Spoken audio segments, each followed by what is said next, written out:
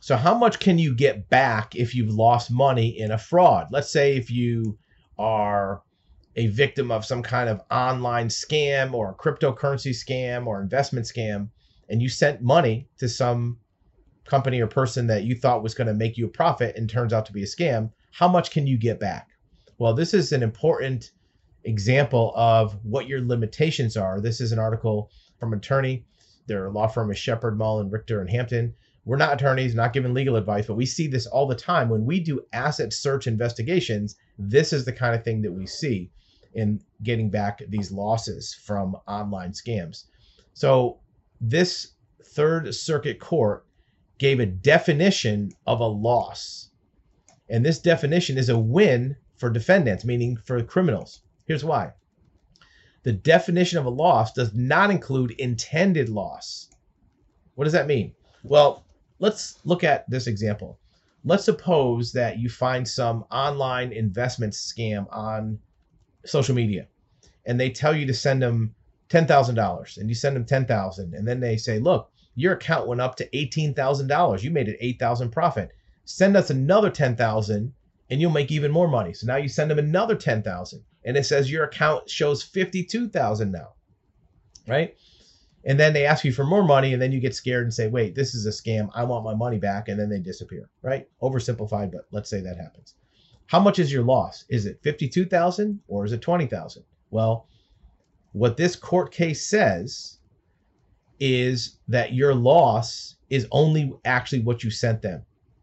It's not the 52,000 that was kind of a fake statement. It's also not what you may have missed out on putting your money somewhere else. You can't say, well, if I put that 20,000 into this other deal, I would have had 25,000. So you owe me that 5 too for the opportunity cost. What this case says, and this has to do with sentencing of criminals, but it's basically the same thing. The loss is only the actual loss. And the government may only use evidence of actual loss to establish punishment for fraudulent conduct, right? So this is used for sentencing. So if the laws in that state say, well, if you stole 20,000, you get 5 to 10 years in prison, but if you stole 50,000, you get 10 to 20 years in prison. Well, what this case says is it goes by the 20, doesn't go by the 52, right? So if you are a victim, remember, you're probably only going to be able to look to recover your actual losses, what you actually sent them, no more. You're not going to be able to get your paper loss from what it showed on the statement. You're not going to be able to get back other costs that you lost out on other investments. Again, we're not attorneys. We're not giving you legal advice, but this is an example of what the courts say about actual losses versus hypothetical losses. Now, there are some exceptions to this. In one case, the Sixth Circuit said that a minimum loss of $500 must apply to every gift card stolen by a defendant, regardless of the actual harm or amount on the card. So this is one where it can actually be more than the actual loss.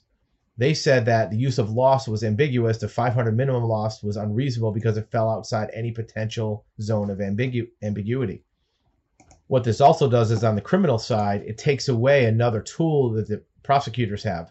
If loss is only defined by actual loss, then conspiracy counts may not be the heavy hammer that it was.